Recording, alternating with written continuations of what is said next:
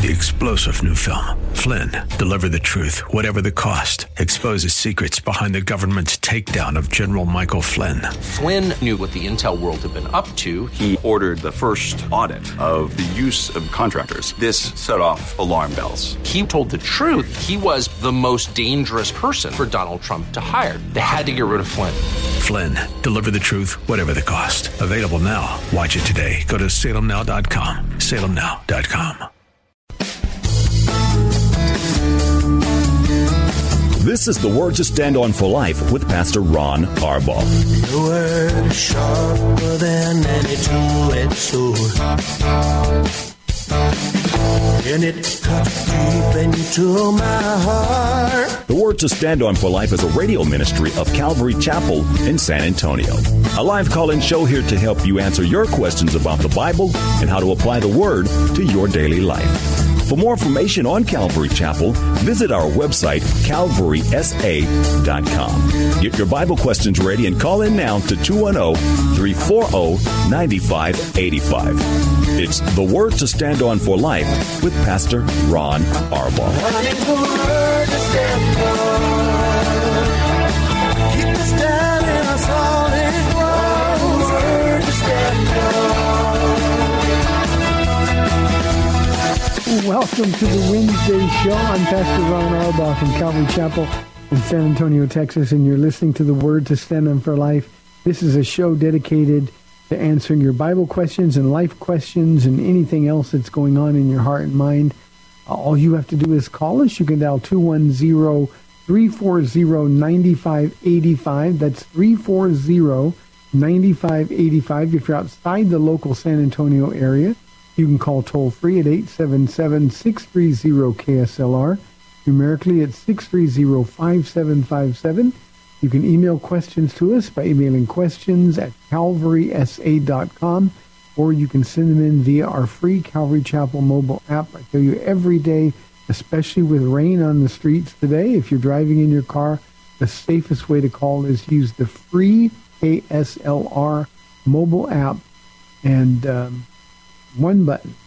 Call now, you'll be connected directly to our studio producer. I've got some things I want to lead with, but we've already got a caller waiting on the line, so let me go to him first, and then we'll come back and I'll do an introduction a little bit after that. Let's go to Anonymous on line one. Anonymous, thanks for calling. You're on the air. I'd like to remain off the air. You'd like to remain off the air? Yes, sir. I will remain anonymous. Okay, that's fine. What is your question? My question, sir, is this. I am a Christian, and I need some points as a beautiful how to roll with the devil's punches, because he uses a lot of things, different things on me, like worry, fear, lies, trickery, and deceit. And I just need some information, spiritual information, guidance to know how to, defeat him when he does these things to me. I listen to your response on the radio. Thank you very much, Anonymous. Appreciate the call. And I appreciate you calling early. A couple of things. The first thing we have to understand is that the devil is dealing from a position of defeat. 1 John 4 says, he who is in us is greater than he who is in the world. That's a direct reference to spiritual warfare. The enemy can't touch us. He can huff and he can puff and he can threaten to blow your house down, but there's nothing at all, Anonymous, that he can do as long as we stay close to Jesus. Now, when I say stay close to Jesus, when we're with him in a daily, minute-by-minute, hour-by-hour relationship, the enemy's going to look around and look for openings, but then it's up to us. We just don't give him any opening. Why? Because we're so close to Jesus. 1 Peter chapter 5 talks about we're not unaware of the devil's scheme. He's always roaring around, prowling like a lion about to devour. And what he's really looking for, Anonymous, is the opportunity to find an opening. And if we don't give him that opening, if we're close to Jesus, there's nothing at all he can do. So we need to understand that we're dealing from a position of victory if we're in Christ, if we're with our Jesus. The other thing we need to remember about him is that he's never going to stop trying to attack. He hates the fact that you're a Christian. He hates the fact that he's lost your soul. I've been walking with Jesus for 28 and a half years. There's not a single day that goes by where I'm not under some sort of spiritual attack. But it becomes something that you get used to. He tempts, he lies, he casts down on the goodness of God. And all we have to do is remember every day what we already know has been declared to us in our Bible. That's the first thing. Understand where you're fighting. Ephesians chapter 6 gives us an outline in the spiritual clothing of warfare, how to win. The other thing is the process, and this is going to be more practical. By that I mean we need to know 1 Corinthians chapter 10, verse 13. This is a verse that's easy to memorize, and you ought to learn it.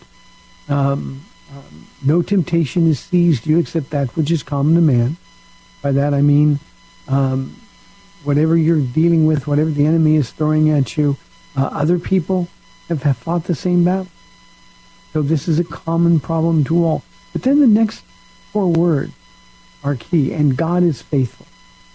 He won't let you be tempted beyond what you can bear. And when you are tempted, he will provide a way out so that we can stand as in victory under the temptation. That's 1 Corinthians chapter 10, verse 13. So understand that it doesn't depend on you. It depends on Jesus. You be with Jesus. You hold on to what you know for sure. And God will deliver the victory over the temptation. I wish, like I'm sure you do, Anonymous, that God would protect us from ever being tempted. But he doesn't do it. And temptation is the devil's job. He's a liar. He's a thief. He's a destroyer. And if we understand that, then we understand the nature of the battle. We won't have any false expectations that the battle is going to stop or that we're going to somehow get to a place where we're not being tempted. We just always need to remember that we've already been given victory over the temptation. The next thing Paul says is to take your thoughts captive and make them obedient to Christ. And I'm just going to use a single example. If you're tempted to drink, that you come from a background of alcohol, and you're tempted to drink again, the way we take that thought captive is by saying, no, I can't do that because that would displease Jesus. And so instead of giving in to the temptation, I'm going to be obedient and not drink. And you can apply that to any temptation that the enemy is hitting you with. I'm going to be obedient, and in so doing, I'm going to be pleased, or the Lord is going to be pleased, and I'm going to be okay. So it's a daily fight. Don't listen to the lies of the enemy. If the enemy comes along and says something that contradicts what the Bible has already promised you, then what I want you to do is remember always what you know and rely on that instead of relying on what you feel. So it's a very practical solution. It's a day-by-day, minute-by-minute fight. And because the enemy is persistent, we're never going to be out of that fight until we're with Jesus. But when we go to be with Jesus, Anonymous, either natural causes or we go to be with Jesus in the rapture of the church, when we go to be with him, he's going to look at us and a smile on his face is going to be the only reward we need, but he's going to have others for us. And we're going to understand the nature of the battle completely once we get there. So yeah, we're in a battle here, and the battle's going to keep on raging, but it's okay because we've already won. If God is for you, Romans 8 says, who can be against you? Nothing can separate you from the love of God. One other thing that just sort of popped into my mind, maybe this is the Holy Spirit reminding you, is that God loves you. Never forget that. He doesn't get angry with you. And being tempted to do something is not sin. It doesn't become sin until we give in to the temptation. And I hope that gives you some peace. Thank you for the call. I appreciate the opportunity to get that practice. 340-9585 for your live calls and questions. Hey, a couple of things that I was going to do at the top of the program, but I'll do it now, is tonight I'm going to be teaching in one of my favorite chapters in all of Scripture, Isaiah chapter 50. I absolutely love and treasure this passage of Scripture. And of course, it's all about Jesus. So if you want to watch, you can do that at calvarysa.com tonight at 7 o'clock. But we've always got room on Wednesday nights and Friday nights. So you can come in and join us if you would like to. You meet a wonderful group of people, and this is a Bible study that I'm really excited about. The other thing I want to spend, if you will indulge me for just a few minutes. Paul and I were talking about this morning. Today, of course, is the anniversary, 18 years ago, of the attack on our country by Islamic extremists. Twin towers were taken down, 2 aircraft were flown into them, another aircraft plunged into the Pentagon, and I remember that day like it was yesterday. I remember that it was a day where everybody was so afraid. It became clear very, very early when the second plane flew in. Everybody knew that this wasn't an accident. And it was a day that changed the world. Now, we all have those days that we remember, but in my lifetime, and I'm pretty old, in my lifetime, we've never had a day that changed the world, the way the world lived, the way the world looked, the way the world behaved. No day has changed the world like this one has. And it's something that we need to remember. I remember as a pastor, I remember people flocking to church because people were afraid. They needed hope. They needed peace. And that's a good thing to do. You know, when you're afraid, there's no better place to turn than to the body of Christ, to the Son of God. But I also remember that didn't last very long. Planes started flying again. Life slowly returned to normal. And people who couldn't get to church quickly enough decided, oh, it's safe now, it's okay. And I think that's a really sad commentary on the condition of a lot of our hearts. Why would we only run to God when we're afraid? In a different context, I'm going to talk about this a little bit in tonight's study in Isaiah 50. Why is it that any of us would get up every day and think that we don't need the Lord? Oh, I got this today, Lord. It's okay. Everything's under control. Why would any of us ever think that? And yet that's what happened within a month of the attack. That's what happened. I also think on days like this, and this is a good thing to think about, how brief life can be. You know, we had 3,000 round numbers. People were killed in those 2 towers. There were people killed at the Pentagon. There were people in all of the airplanes that lost their life. And they got up that day like it was any other day. They had no idea that they had no more future.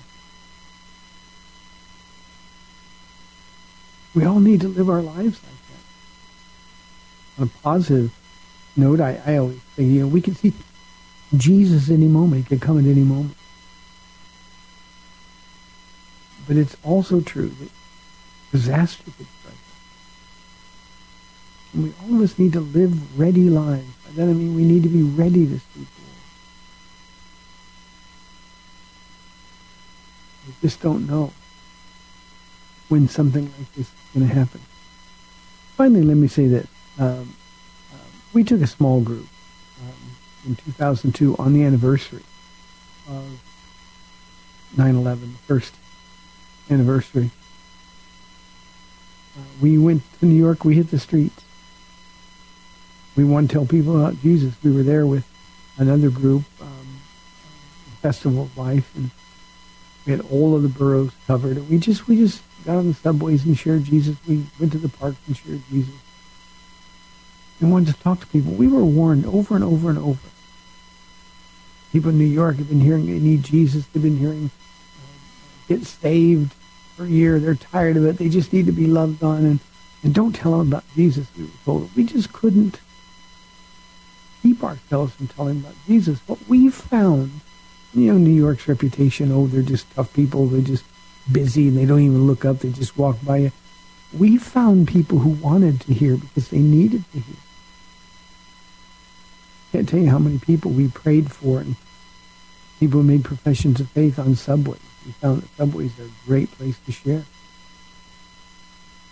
In the parks, we went to Central Park and asked people to pray for us, and asked if we could pray for them.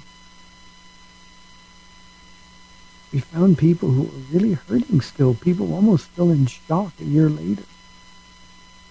And they needed to hear about Jesus. Even if they didn't know they needed to, it was clear that they needed to when we began to tell them, and then they wanted to hear.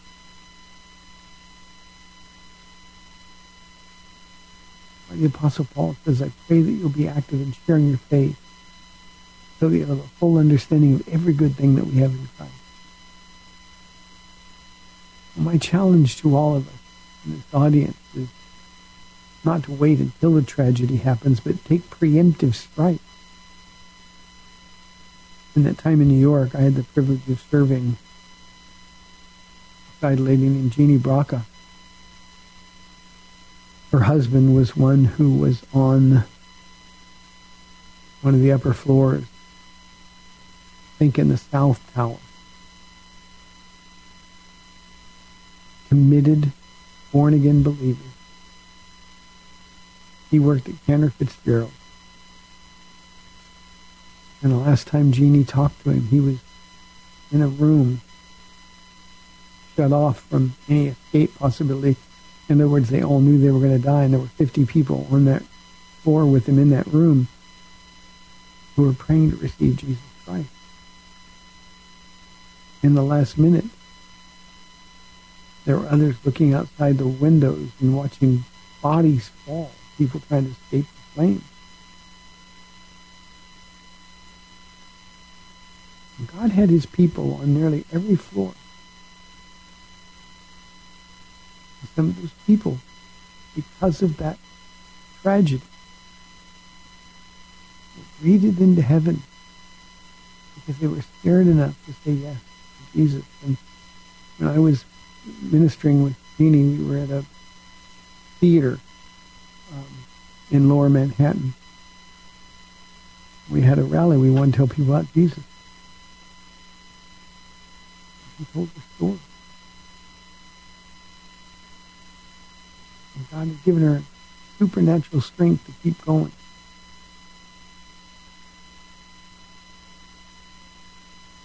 And one day she'll be reunited with her husband. I think she's still alive. So use days like this to remember how fragile we are. Use days like this. Remember also that there have been some 16,000 first responders who've died since that day because of cancer related to those buildings coming down. God always has his people in place. Let's just take this day and remember the tragedy that happened. Okay, let me get to questions. 340-9585 for your live calls and questions. Michael has a question. Pastor Ron, have you read Alan Redpath? Can I have your thoughts, please? Michael, not only have I read Alan Redpath, he is one of my absolute favorites. Absolutely love him. Nothing super, super deep there. But this man had a gift. He's with the Lord now. But he had a gift of being able to communicate in very passionate terms what a relationship with Jesus looked like. His book, out of his commentary on Nehemiah, his commentaries are not typical theology, verse-by-verse commentary. More sort of chapter-by-chapter commentary. And his work on Nehemiah is called Victorious Christian Service. And it is my favorite of all of them. There is another Victorious Christian Living. That is commentary on Joshua. And it is a great, great read. The Making of a Man of God. Commentary on David's life. Great value for us. So, Michael, I just can't recommend him highly enough. His books are such that you'll pick them up and you won't want to put them down until you're done. So you actually read through them very, very quickly. But Alan Redpath is a giant of our faith, and boy, he left a bunch of stuff behind to bless us all. So I hope that encourages you to pick them all up and read them. And there are others, by the way. Those are just the three that came to top of my favorite list. Very, very quickly. Praise the Lord! We just got a message that Pastor Elaine and Jocelyn arrived safely in Manila. Please keep them in your prayers. As you know, they've been on the program before, but Pastor Elaine is our worship pastor, and Jocelyn is his wife, a singer on our worship team. And they're going to be in the Philippines for the next 2 weeks doing some mission work. She's going to be doing some concerts. They're going to be teaching at a Bible college and she's going to be sharing her testimony. The reason that's important is because Jocelyn is sort of an icon in the Philippines. You know, she is the first Philippine recording artist to make it big in the United States. And God is sort of resurrecting that role for her, to give her an opportunity to share Jesus in places that she never thought was possible. So they're going to be doing some big concerts there, and people will be getting saved. So pray for a couple of things. One, pray for supernatural strength.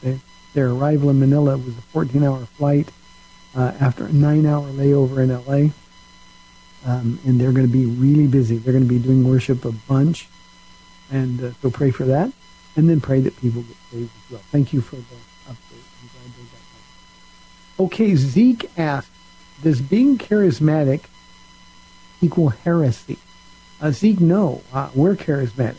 Being charismatic simply believes that the gifts of the Spirit are for today. Certainly we believe that because that's what the Bible teaches very clearly. And while there are some cessationists, and that just means that they don't believe that the gifts of the Spirit are for today. But the Bible never says the gifts of the Spirit is for. So being charismatic means that we function in the gifts of the Spirit. Now here's one of the problems, and maybe what you're referring to, Zeke. There is what I call charismania out there. And that's well-intentioned, good-hearted, but poorly taught people who, like the Corinthian church, are out of control in their observation or their demonstration of the gifts of the Spirit. Whenever you walk into a church and everybody's speaking in tongues, or you walk into church and the pastor is being interrupted from the teaching of the Word, somebody says, I have a word from God. That's charismania out of control. So, Zeke, we are charismatic here at Calvary Chapel. The Bible is again clear that the gifts of the Spirit continue in operation. But being out of control is never of the Lord. And sometimes the result of that is people take an unbalanced view of the gifts of the Spirit because they've seen so many abuses of the gifts of the Spirit. You know, J. Vernon McGee, who I happen to love, I admire the man so much. He's a man that's been, I think he died in 1988. He went to be with Jesus. And God is using him every day to save people all over the world. Now, that's a legacy to leave. And yet he was so frustrated by the excesses and the abuses of the gifts of the Spirit that he eventually developed a cessationist view on the gifts of the Spirit. John MacArthur, who is another wonderful, gifted Bible teacher, who has taken that same unbalanced, out of proportion response to the abuses in the gifts of the gifts of the Spirit, and he too is declared that the gifts of the Spirit are no longer in existence. They're wrong, but I understand how they got to that position. When you walk into, even the Apostle Paul says, if somebody walks in, an unbeliever walks in and sees everybody or hears everybody talking in tongues in a language that nobody can understand, are they not going to think you're crazy? And Paul is telling them, be under control. God is not a God of confusion. So we need to understand that. And Zeke, pursue spiritual gifts. Everybody has one, at least one. I think everybody has more available, but when you're faithful with one, God gives more. And Jesus said, how much more will your Father give the Holy Spirit to those who ask Him? It's a good thing, and we need to pursue these gifts. So Zeke, I hope that answers your question. J. Vernon McGee died December 1st, 1988, so he just barely made it to 1988. Almost made all the way through 1988. Died at 84. Hey, we've got 30 minutes left in the program. You're listening to The Word to Stand On for Life. We'll get back to questions that we have sent in, but we'd love your live calls and questions. I'm Pastor Ron Arbaugh from Calvary Chapel in San Antonio, Texas, 340-9585, or toll-free 877-630-KSLR. We'll be back in 2 minutes.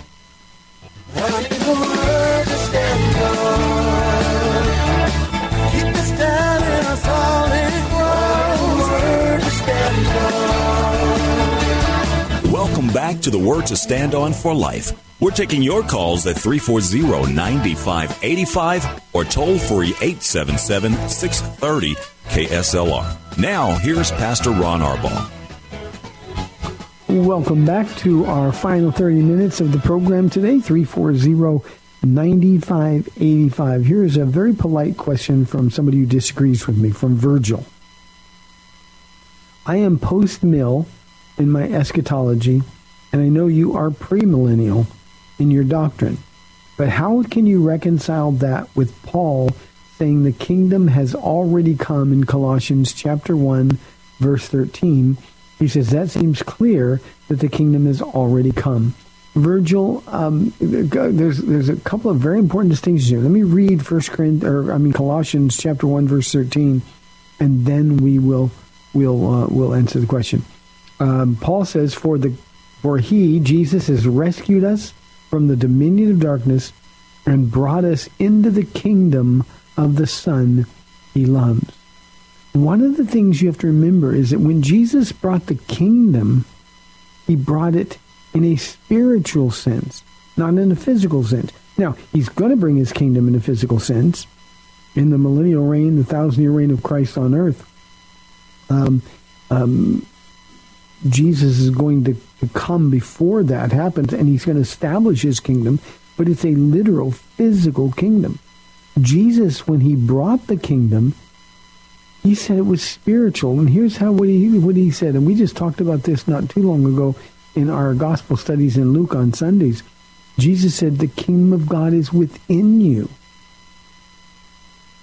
And what he was doing was announcing there's a whole new way of looking at the kingdom of God. And when Jesus was speaking to the Pharisees and the Sadducees, and they were opposing him, they all believed, like so many do today, that the kingdom of God is something that was going to happen to them. You know, we're going to be here one day, then the kingdom is going to come and everything's going to be fixed.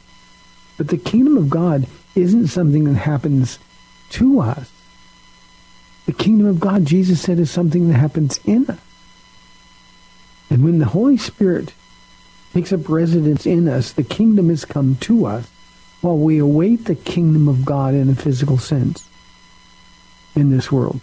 Virgil, I appreciate the polite way you ask this question, but there's no conceivable way that you can read the book of Revelation and conclude that the kingdom of God can be spiritualized away or that it can be allegorized away. It is a literal physical kingdom, and if Jesus doesn't come for 1,000 years, I think it's chapter 20 of Revelation, the Holy Spirit goes out of his way to talk about the 1,000 years or 1,000 years, and he describes that kingdom. But we also know clearly that kingdom hasn't come yet. So yes, there will be a physical kingdom. It will be Jesus ruling from the throne of his father David. But it is also undeniably true that the kingdom of God has been given to us and is within us. And that's what Paul was talking about. Once we were slaves to sin, he says in Romans, now we're slaves to righteousness. Why? Because Jesus rescued us from the dominion of darkness and changed addresses. He brought us into the kingdom of the Son he loved. So it's very important that we understand the difference between the kingdom physically and the kingdom of God spiritually. That kingdom came 2,000 years ago when Jesus was born, and this world was forever changed. On the day of Pentecost, when the Holy Spirit made his entrance, that was when he initiated or activated his kingdom on earth. And that kingdom is going to be active till the very last moment until Jesus comes. He'll come with us and set his feet down on the Mount of Olives and take what was always and rightfully his. So I hope that helps. Here's a question that came from Joe, and he had to hang up. Joe, I'm sorry I didn't see it, or I wouldn't have kept you waiting for so very long. Joe says, I know Calvary Chapel does not ask for tithes, while most churches do. Should churches demand tithes? What is correct? Joe, nobody should demand anything. When we are born again and Jesus takes away all of our sin. Remember, the tithe was under the law. The tithe was a law for Jews. They were commanded to give a tenth of everything they had. And unfortunately, New Testament churches who were under no such law, New Testament churches have adopted that because it's sort of an easy way to make people feel guilty if they don't give. Now, Christians ought to give. But the difference is this. What do we give? Do we give God 10%? The way they did under the law?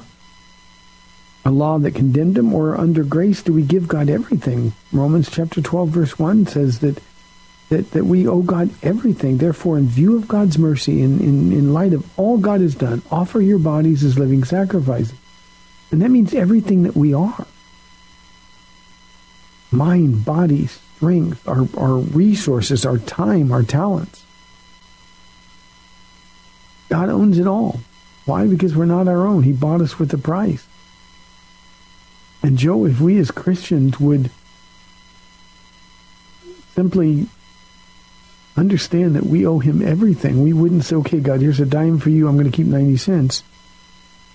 We'd say, Jesus, you got $1 you gave me. How much of it do you want me to keep? How much do you want? And he'll tell you. And I think it's a sad commentary on the lack of faith in many New Testament churches that we still cling to something that makes people feel guilty if they don't give. It is true, you can't outgive God. If you give to him everything you are, everything you ever will be, God will bless you abundantly. I'm not talking about money here. I'm talking about everything you are. But money's a part of it. And Jews could begrudgingly give 10%. Why wouldn't we offer everything to God joyfully? So very important. Hope that helps, Joe. And again, I'm sorry I kept you holding until you had to hang up. I just didn't see the question. 340-9585 for your live calls and questions. Here's a question from our mobile app from Caleb.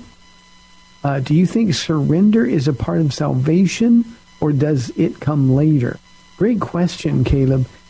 Salvation occurs when Jesus reveals himself to you. I think surrender is a natural consequence of God revealing himself to you. The truth is, if Jesus appeared to us in a physical sense, we would all fall on our face with this fear of God. And we would understand that he is in charge. We owe him everything. We would throw our arms up in surrender. But I think surrender is a result of an encounter with Jesus. The Holy Spirit comes alongside us, Caleb. This is how salvation happens. Jesus said when he comes, he will convict the world of sin and of righteousness and judgment. Of sin, because we're sinners. We've missed the mark.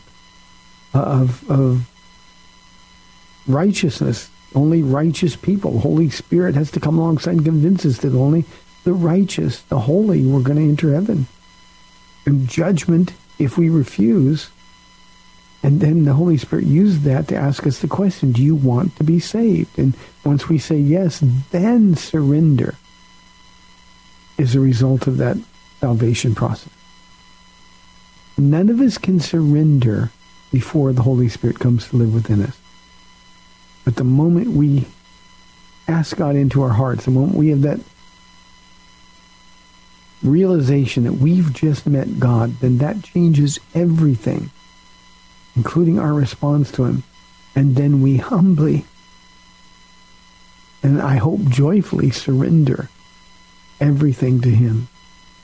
So it's a natural consequence. I think it's something that we have to understand very quickly. And I think if we've had the full revelation of Jesus Christ, Caleb, to our hearts, I think we will surrender. Self-will will surrender. Our rights will surrender everything to Jesus.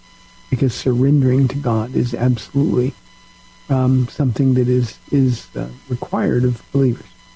We can't come to Jesus and say, oh, I believe, okay, I'm going to make you my Lord, I want to go to heaven. But then the next day get up and say, well, today we're going to do things my way, Lord. We can't do that. Just the idea that we call Jesus Lord makes him in charge. So surrender is a result of being saved, but it isn't a requirement for being saved. In fact, I think I just said, I hope I said it clearly enough, that it's impossible for us to surrender. Our flesh is too strong until Jesus, in the person of the Holy Spirit, comes and lives within us. Good question, Caleb. Thank you. Here is a question from Sarah. Is it okay to sue a Christian church if you feel like they've cheated you? I worked for a church and did not get paid what I thought was fair. Sarah, 1 Corinthians 6 makes it real clear. Believers should not sue unbelievers, especially in front of unbelievers. That brings great shame to the body of Christ and to the Lord. So what do you do? That's the question I think you're asking. What do you do if you thought you were treated unfairly? God says in 1 Corinthians that we would be far better off if we were willing to be cheated for the sake of bringing glory and honor to God. And I realize every time I say that, people cringe because, well, that makes us kind of sort of a chump. You know, people take advantage. When you worked for church, did you do it for Jesus? Or did you do it to get paid? Let me share something, Sarah, and I hope this helps. We have a ministry here. We've been going for 24 and a half years. And our ministry never has money. My goodness, we need money so desperately. It's just a constant thing that we've had to deal with. It's not because God's not blessing. He's blessing abundantly. It's because of the ministry God's asked us to have. We do everything for free here. We don't ask for money. And we don't make people feel guilty if they don't give. God's made it clear that that's the way we're supposed to function. But, you see, Sarah, I've got some 23 employees that need to get paid. So what do I do if there's no money to pay them? We have free school, free doctor's office. We got a free house for women who are experiencing difficulties in their life, all different types of difficulties, women who've been in trouble. And it's all free. I think I said this on this program once, but just those three ministries cost $100,000 a month. In addition to that, we've got Joy of Jesus. That's coming up in October. We've got Joy of Jesus. That's an expensive ministry outreach. We've got radio programs, and believe me, radio time like this one isn't cheap, but this is something we believe God has asked us to do. We never ask for money on this program. As badly as we need it, we never let those needs be known. We never try to sell you anything. In fact, we don't even mention it.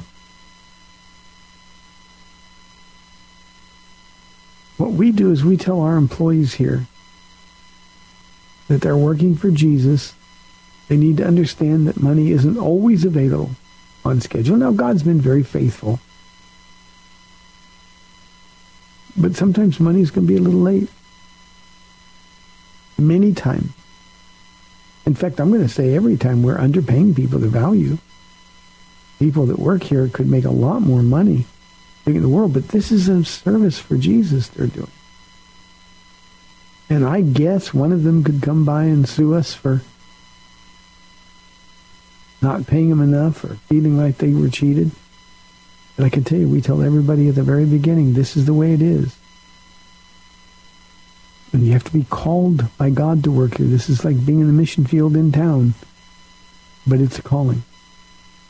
So Sarah, to sue a church because you didn't get paid what you thought was fair indicates that you weren't serving Jesus in the first place. You're serving yourself. You're working for money. Why did you do it? Now, if they broke promises to you, let God deal with them.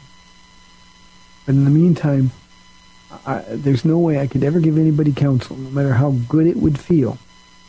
I could never give anybody counsel to willfully violate what the Bible has told them to do or not to do. And we are told never to take a believer to court to sue them, and that unbelievers mock the church.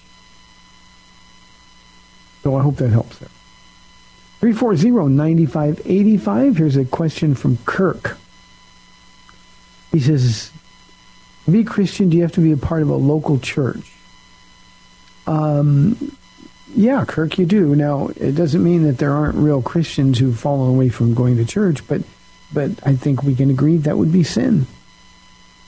You know, all the excuses. I had a question yesterday about somebody who says it's okay to watch online on Sundays because they're really, really tired. Now, that's a sin. If you're a real believer, Kirk, you're going to want to be a part of a local church. For no other reason than Jesus says that that's who we are. Read the book of Revelation, Jesus' 7 letters to the 7 churches. He's seen walking in the middle of the churches. You know what that means? That means every time that we gather here, Jesus is right in the center and he's going from place to place. I don't know if you've ever watched, Kirk, our online services. But it's a funny thing. I missed this weekend because I didn't feel well. And I watched online. And after our announcements, or just before our announcement starts, after the second worship song, we have a meet and greet time. Now, every church has that, or most churches have that. But ours seems to last forever. Now, when you're here, it doesn't seem like it lasts long enough. But when I'm on watching online this Sunday, and it goes quiet, and you see people hugging each other and loving, it's like, come on, come on, come on. But see, if you don't come to church, if you're not part of a local church, you miss that time. There's so much wonderful ministry going on. The body ministering to itself. There's so many people that are hurting. There's so many people that are afraid. There's so many people that are going through things that we can't even begin to imagine. And in those times, God uses the arms and the hugs of believers to minister to those who are hurting. Who wouldn't want to be a part of that? If you're a real Christian, then you have to love being around his people. If Jesus loves being around them, and we claim to belong to him, we have to be around them. Love being around them. So yeah, you need to be a part of a local church. If you are a real believer, you will want to. If you don't want to, then I'll give you the same counsel that Paul gave. Examine your hearts daily to see if you're in the faith. But these worldly, carnal reasons that we have for not going to church, I just can't imagine, Kirk, you standing before Jesus and trying to make excuses for why you didn't come to a church. Well, you know, a church treated me bad once, or I was abused in a church one time, or, well, you know, I'm tired. I don't know how you could ever stand in front of Jesus and explain that away. You know, we live in a time because of the abundant availability of Bible teaching online. The devil has convinced a lot of people they don't need to be in church. Oh, you can get taught here. Remember, Jesus is in his body when it's time to gather together in corporate worship. And if you're not here, you're going to miss out. Again, I'm grateful for technology. I'm grateful for the live stream. We have a very, very large live stream following.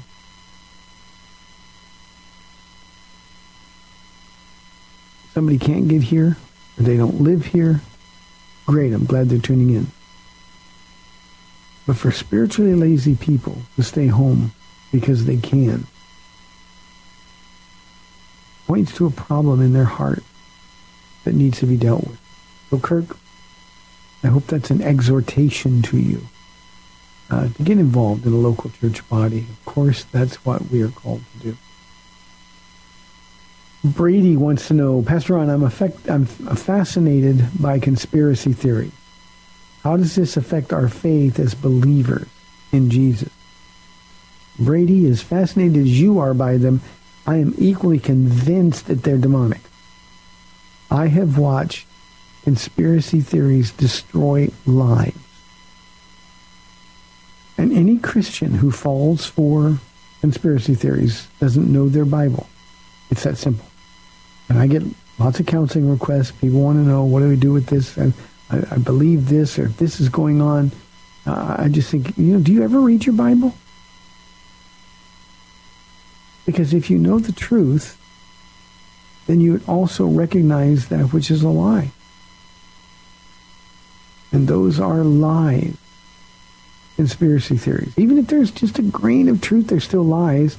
And it's an attack of the enemy, Brady, to divert your attention from that which is important, significant, to that which matters not at all. And he will eventually find an opportunity to destroy you because you're not being fortified, you're not being bolstered by the continual washing by the Word of God. So Brady, stay away from them. That's really important. Let's go to Daniel calling on line 1 from San Antonio. Daniel, thank you for calling. You're on the air.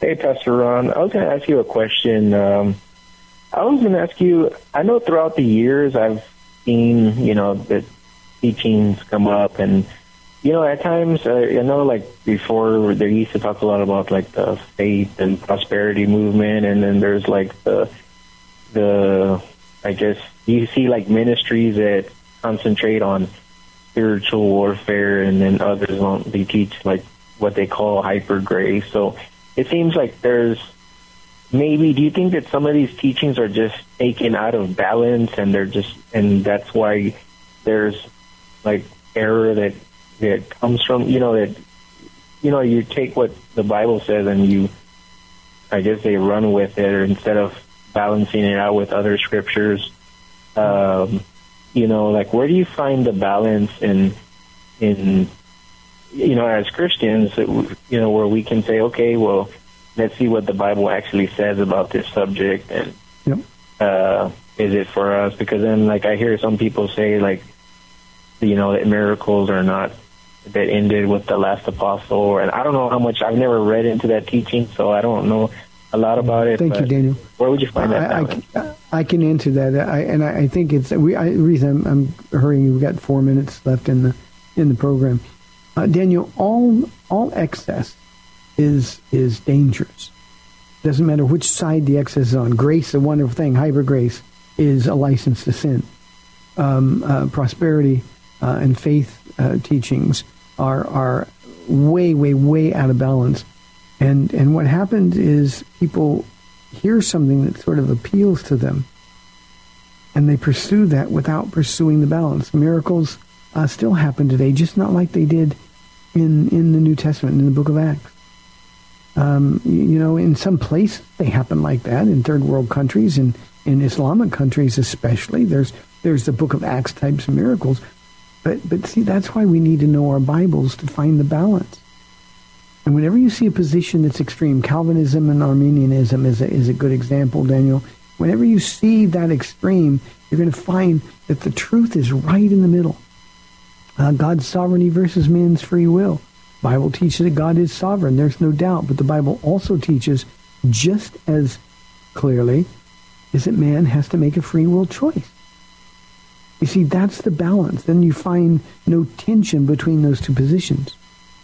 So we have to be careful not to get out of balance with any of our doctrine. And I'm glad you mentioned hyper grace, because as much of a grace guy as I am, I love God's unmerited favor to the infinitely ill-deserving. It means more to me than anything else in life. However, if I use hyper grace as an excuse to keep on sinning, and that's what some of these teachers do. And by the way, Daniel, if you'll check out their lives are a torn and tattered mess of willful sin, and they justify it simply by, well, God's forgiven me. So it's really important that we are good stewards of the Word, that we find the balance. And these men and women who have become expert manipulators of God's Word to sell a perspective, they're people that need to be avoided, and the only way we can arm ourselves is to really know the Bible ourselves. So balance is always the key, Daniel, and you're on real solid ground if you find the balance. I just find no extremes in the Bible. There's always an explanation, and it brings you back to center where the Word makes sense and is practical and it's logical. So it's very important that we find that balance in the Word. Daniel, great question. Thank you for that.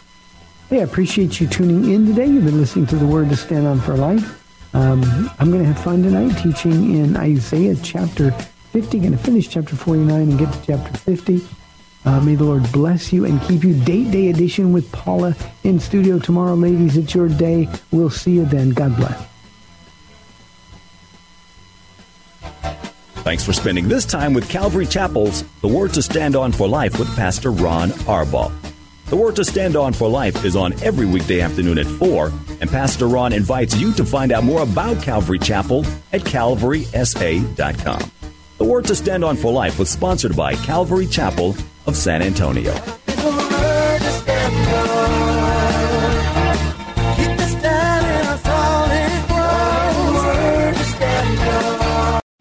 Three-star General Michael J. Flynn, head of the Pentagon Intelligence Agency, knew all the government's dirty secrets. He was one of the most respected generals in the military. Flynn knew what the intel world had been up to. He understood its funding. He ordered the first audit of the use of contractors. This set off alarm bells. The explosive new documentary, Flynn, Deliver the Truth, Whatever the Cost, uncovers the facts behind this scandal. Flynn told the truth. He was the most dangerous person for Donald Trump to hire. I find out the worst enemy that I'm going to face in my life is right here in America. They took my assessment and they wanted me to change it. And I was like, I'm not changing it. They had to get rid of Flynn.